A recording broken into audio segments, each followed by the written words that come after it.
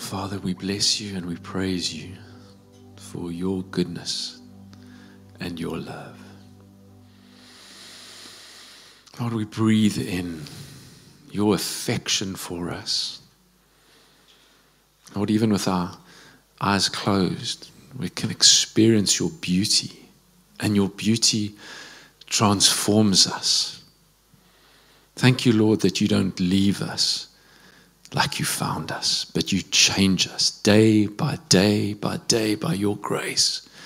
You change us that we could grow up into the image of Jesus, that we can be conformed into the image of your Son, not by our efforts, our attempts, but by your grace, by the power of your Holy Spirit.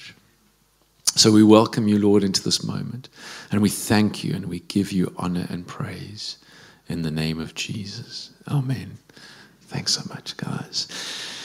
Good morning, everybody. Please be seated, and good morning to everybody on the live stream. My name's Anthony. It's my great joy and privilege to serve in this house as an elder, and what a joy to share the word of God with you this morning. His word washes us, cleanses us, transforms us. It's his word that does this. So the title of my message this morning is Training for Glory, and our key scripture is from Titus chapter 2, verse 11 to 14.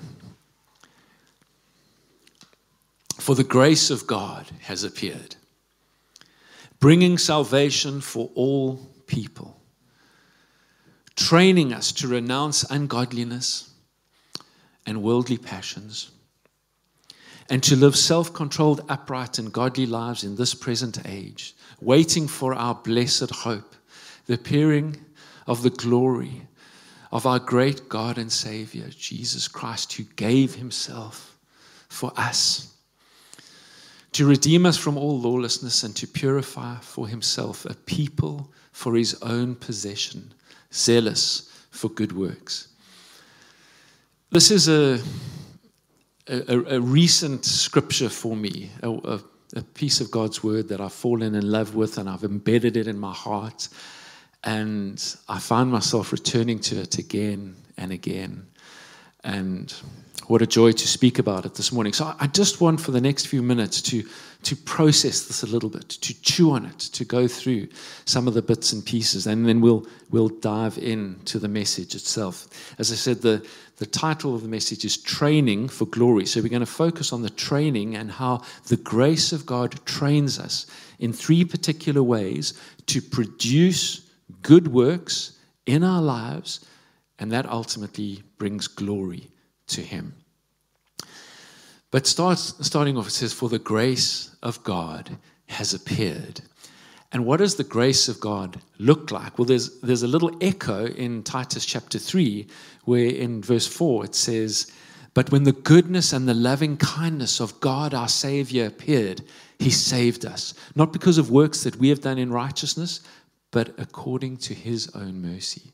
So the grace of God that has appeared is his goodness, his love, his presence, his beauty, the joy and the peace that we get to experience, the hope that we know, because he is the God of hope. So the grace of God appears, and it brings salvation for all people. And this is something that the Bible is so clear about, is that salvation is for everybody. But the grace of God is not going to accomplish anything in your lives unless it is mixed in faith, with faith. So we remember what Paul says in Romans chapter 3, verse 23. He says, for all have sinned and fall short of the glory of God. Who has sinned and who has fallen short? Everybody. Every human being that has ever lived except him, except Jesus, because he was 100% man and I was 100% God. He's the only one that never fell short of the glory of God. So it says everyone's fallen short, but then goes on to say, for all have sinned and fall short of the glory of God and are justified by his grace as a gift. So everybody falls short, but everybody is justified by his grace as a gift. But there's no full stop there. There's a comma. Justified by his grace as a gift. through the redemption that is in Christ Jesus, whom God put forward as a propitiation by his blood, another comma, to be received by faith. So the grace of God brings salvation for all people. The grace of God brings justification and the gift of righteousness, that we can stand before him right and pure and holy. But the grace must be mixed with your faith. You know, Ephesians chapter 2 verse 8 says, for it is by grace that we are saved through faith. So grace has appeared and it brings salvation for all people, but it must be mixed with our faith. And then goes on to say,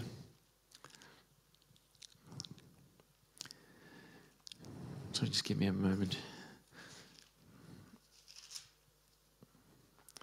Training us to renounce ungodliness and worldly passions, to live self-controlled, upright, and godly lives in the present age, waiting for our blessed hope, the appearing of the glory of our great God and Savior, Jesus Christ. So all through the New Testament, you know, there's this constant refrain of glory to God the Father. Think about how Paul begins many of his letters. Blessed be the God and Father of our Lord Jesus Christ. Ephesians chapter 3, verse 21. Now to him, to God the Father, who is able to do far more abundantly in our lives than anything we can ask or think or imagine. To him be the glory. And it's like the Lord Jesus and the Lord Holy Spirit are continually deflecting grace and glory to the Father. But just occasionally in the New Testament, you have one of these blinding moments of clarity where we're reminded that Jesus is God as well, that in him the fullness of deity resides, that in him the fullness of the Godhead was pleased to dwell. And this is one of those scriptures where Paul's so absolutely clear, our great God and Savior, Jesus Christ. Because it is true that there are many in the church today that struggle with this revelation. And this is essential, that the Godhead, the deity of Jesus, his God nature and his human nature are both inherent in the person of Jesus Christ. So I love this moment of clarity that he gives us, who gave himself for us. Now, of course, we know from the most famous Bible verse, John chapter 3, verse 16. God so loved the world that he gave his only son. So we have this picture of the Father presenting the Son to us. In Galatians chapter 4, it says, but when the fullness of time had come, God sent forth his Son. But it's important also to realize that Jesus gave himself for us. So Galatians 2:20, I have been crucified with Christ. It is no longer I who live, but Christ lives in me. And the life that I live in the flesh, I live by faith in the Son of God who loved me and gave himself for me. 1 John 3:16, this is how we know what love is. He gave himself for us, and we should give our lives for others. So it's important to understand that just as much as the Father gave us the gift of his Son, Jesus was perfectly united in giving himself to us. And in fact, he says, no one takes my life from me. I lay it down and I will claim it again. So this is our Jesus, our great God and Savior, who loved us and gave himself for us to redeem us from all lawlessness. So we see that echo from what was said earlier, so that we can renounce ungodliness and worldly passions, and then to purify for himself, because he wants us to be a pure and holy people. The Bible says, 1 Peter, be holy because I am holy. God calls us to a high standard. 2 Peter chapter 1, grace and peace be multiplied to you in the knowledge of God our Father and the Lord Jesus Christ. His divine power has granted to us everything that we need for life and godliness through the knowledge of him who called us to his own glory and excellence. So the glory and excellence of Jesus is the standard to which he expects us to meet, to live up to. Not by our own efforts, not by our own works, but by his grace. We go back to the start of the scripture. The grace of God has appeared to purify for himself a people for his own possession. And Peter uses the same word in his letter. He says, but you are a chosen race, a royal priesthood, a holy nation, a people for his own possession. I am so glad that my life is not my own. I belong to Him. We as a people belong to Him. And because we are the children of God together, we are one family, one people. I love going to, I run a Bible study in Khayelitsha every week, and sometimes my good friend Paul, who's at the back there, comes along with me. And Paul's Nigerian, and Pastor Joy's Malawian, and there's Zimbabweans, and there's Xhosa-speaking and English-speaking South Africans. And we rejoice that we are the people of God, one people, a chosen race.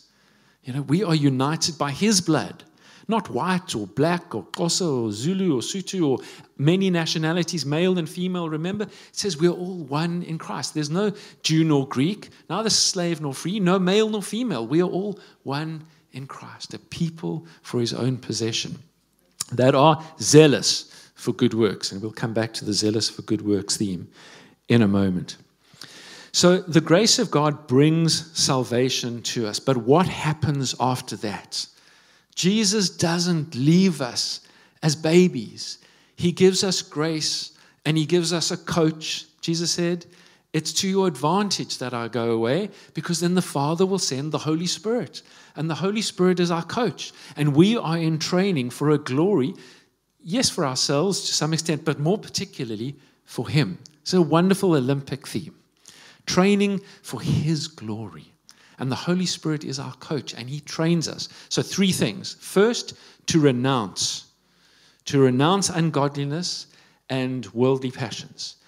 So what does it mean to renounce? As I said in the earlier service, what's the Afrikaans for renounce? It's near. Just say no. That's what it means.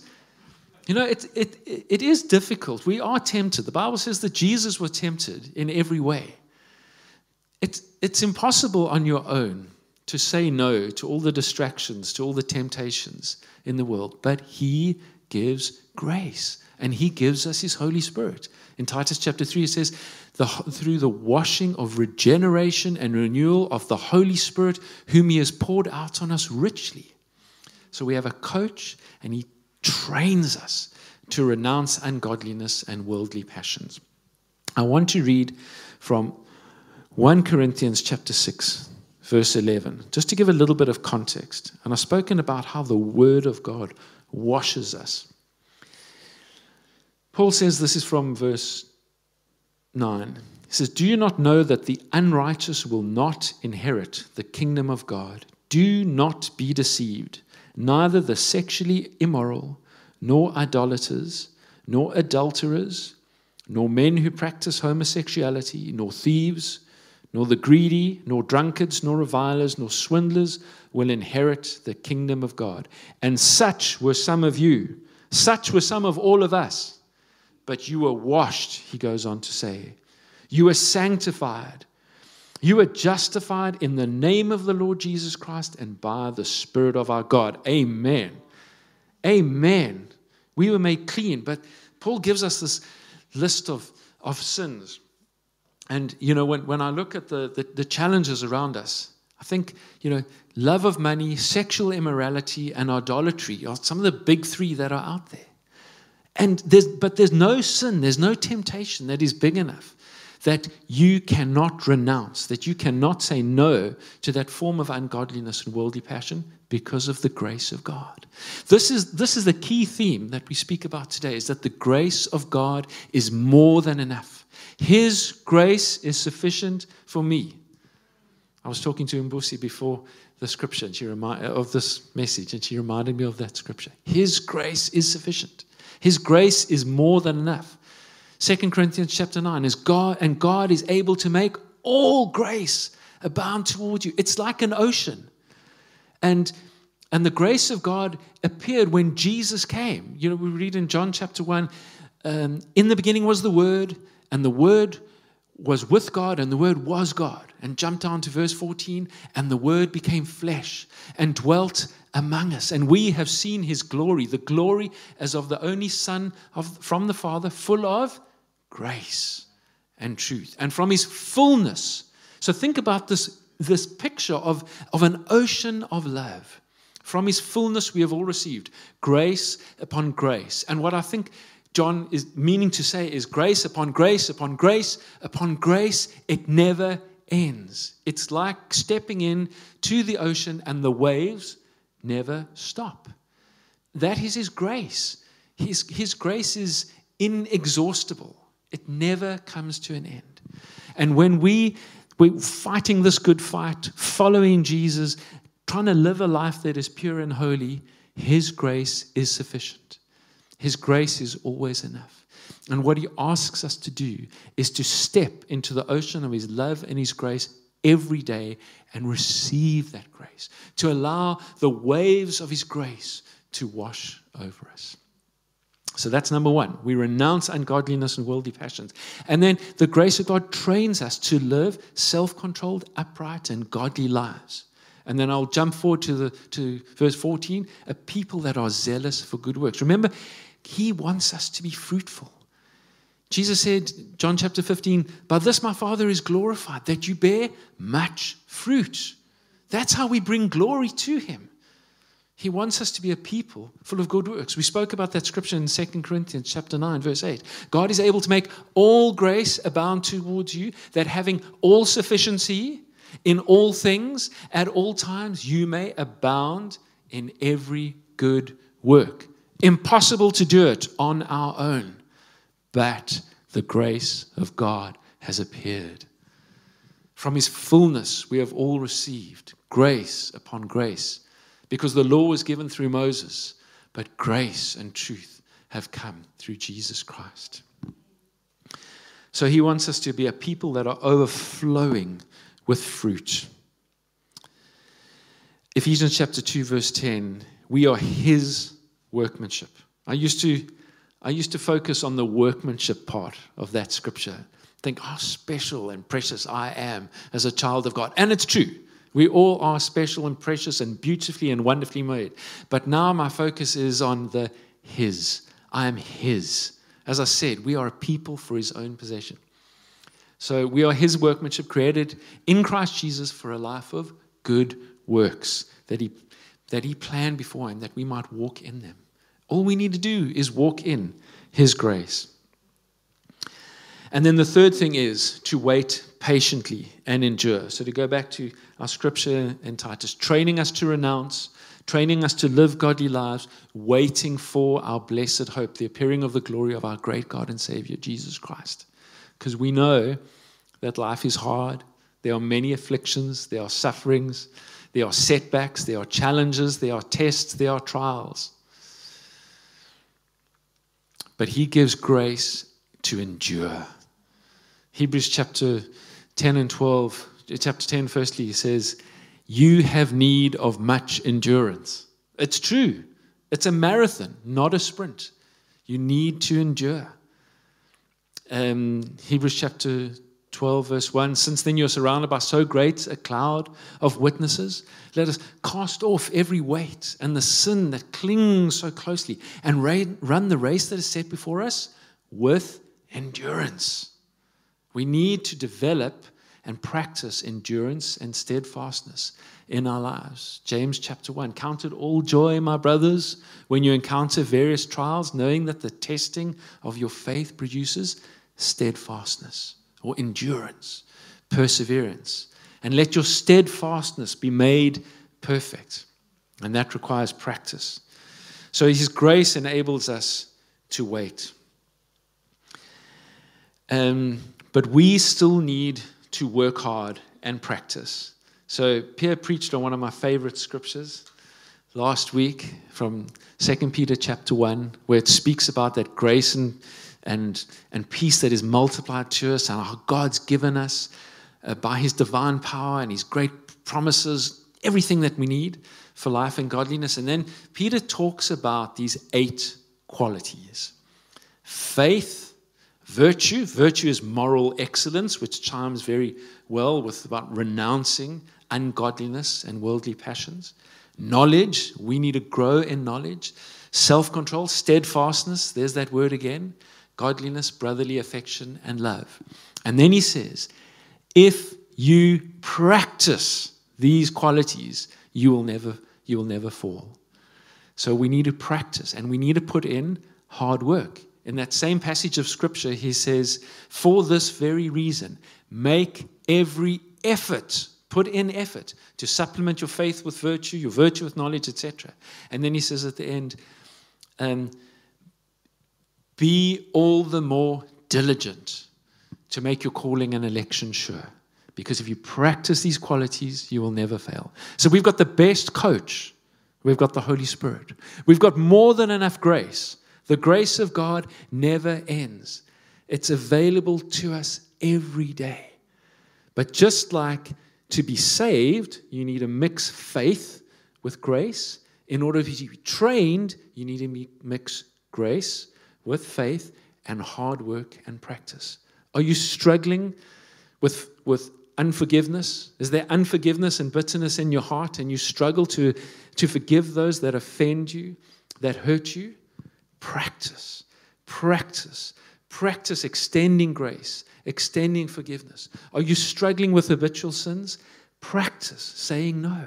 Lean into His grace. There is no test that is too difficult for us to overcome because of the grace of God. So there is a crown of righteousness for us. Paul says, I've fought the good fight. I've finished the race. I've kept the faith. Now there is laid up for me a crown of righteousness. So there is an element of glory for us. But ultimately, this training that we do is not for our glory. It's for His glory. As we said, Ephesians 3:21, now to Him. Now to Him who is able to do far more abundantly than all we can ask or think. And I think for many of us, we look back at our lives and go, Lord Jesus, it's all You. It's by Your grace. To Him be the glory. To Him be the glory. And I love what Peter says at the end of his second letter. He says, but grow in the grace and the knowledge of God. Grow in the grace and the knowledge of our Lord and Savior, Jesus Christ. So he's talking about the second person of the Trinity.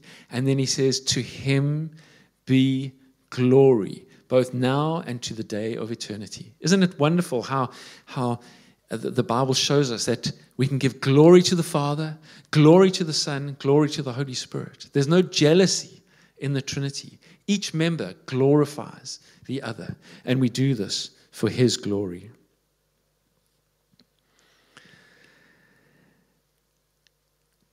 So there's more than enough of God's grace, but we need to step into it. We need to pursue it. We need to be hungry for His grace. And a warning. In 2 Corinthians chapter 6, verse 1, Paul says, working together with Him.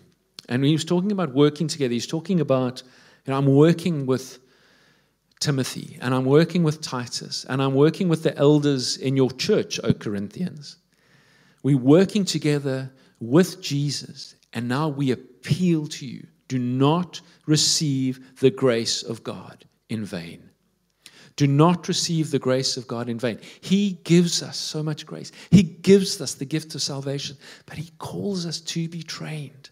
He calls us to be trained so that we can grow up. In Romans chapter 8, it says, those whom He foreknew, He predestined to be conformed into the image of His Son. He won't accept anything less than that we bring glory to Him by being transformed into the image of His Son. And then in Hebrews it says, see to it that no one fails to obtain the grace of God. There's so much grace flowing, pouring from the throne of God, but you can miss it. You can miss it in the particular context of Hebrews. He says, see that no root of bitterness springs up. That if there's unforgiveness or if there's sin in your life, you can miss out on the grace of God. So follow Him. Look to Jesus. Set your eyes on Him. Run the race that is before us with endurance, looking to Jesus. So to encourage you again, in Hebrews chapter 4, the writer says, let us then with confidence approach, draw near to His throne of grace to obtain mercy, to find grace, to help us in our time of need. When is your time of need? Well, for me, it's every day. I need His help every day. The easiest prayers you can pray. Lord, help me. Lord, thank you. Give me more of your grace. We need to be approaching His throne of grace every day. There's such an adventure that He has called us to walk. There is so much energy and power that He has made available to us by His grace. So much for us to do. So much fun in a biblical sense. I know if you look at the life of Paul, it doesn't look like a lot of fun, but he said, in all my afflictions, we are overflowing with joy. We are sorrowful, yet we are always rejoicing. Jesus said, these words I have spoken to you, that my joy may be in you and that your joy may be full. That's the life that we want to live. We need to approach His throne of grace every day. And then those closing words of Peter. He says, but grow in the grace and the knowledge of God. Grow in His grace. We appeal to you. Do not fall short of His grace. Do not receive His grace in vain. So much that He's got to give to us. So much that He's made available for us. The grace of God has appeared. And when you open your eyes every morning, the grace of God appears.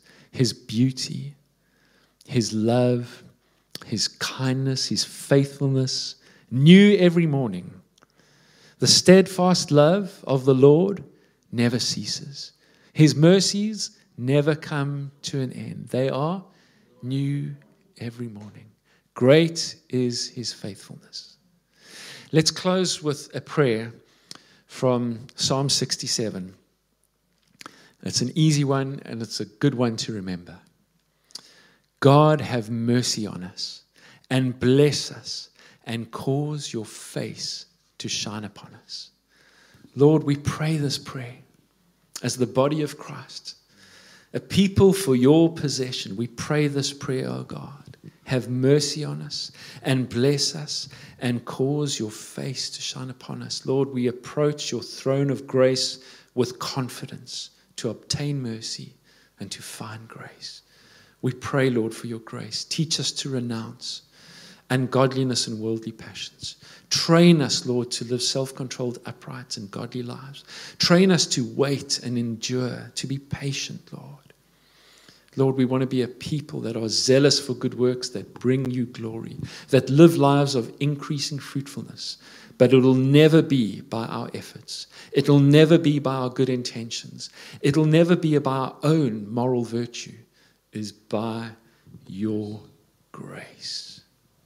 The grace of our Lord Jesus Christ and the love of God and the fellowship of the Holy Spirit be with you all. Amen.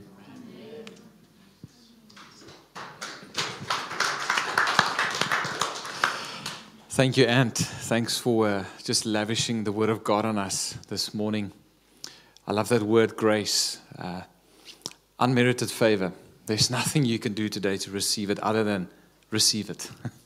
And that's my prayer for you this week as you enter into this week, as we put our hearts again to next week in gathering. And for you guys who are online, I hope some of you can make it here next week. But may you go in this grace. Next week we will be back in the same room, the same times. It seems like this service, the 10 o'clock one, goes out quite quickly. So if you want to come to 10 o'clock, just make sure that you register quick enough. We'll allow the registrations to open up on Wednesday. And may you have an incredible day, an incredible week. And see you guys soon. And then until we know what all our gatherings will look like into the future, please pray for us. But grace, the Lord is leading us, and we know there's a glorious future ahead of us. Love you guys. Have an awesome day. Thank you.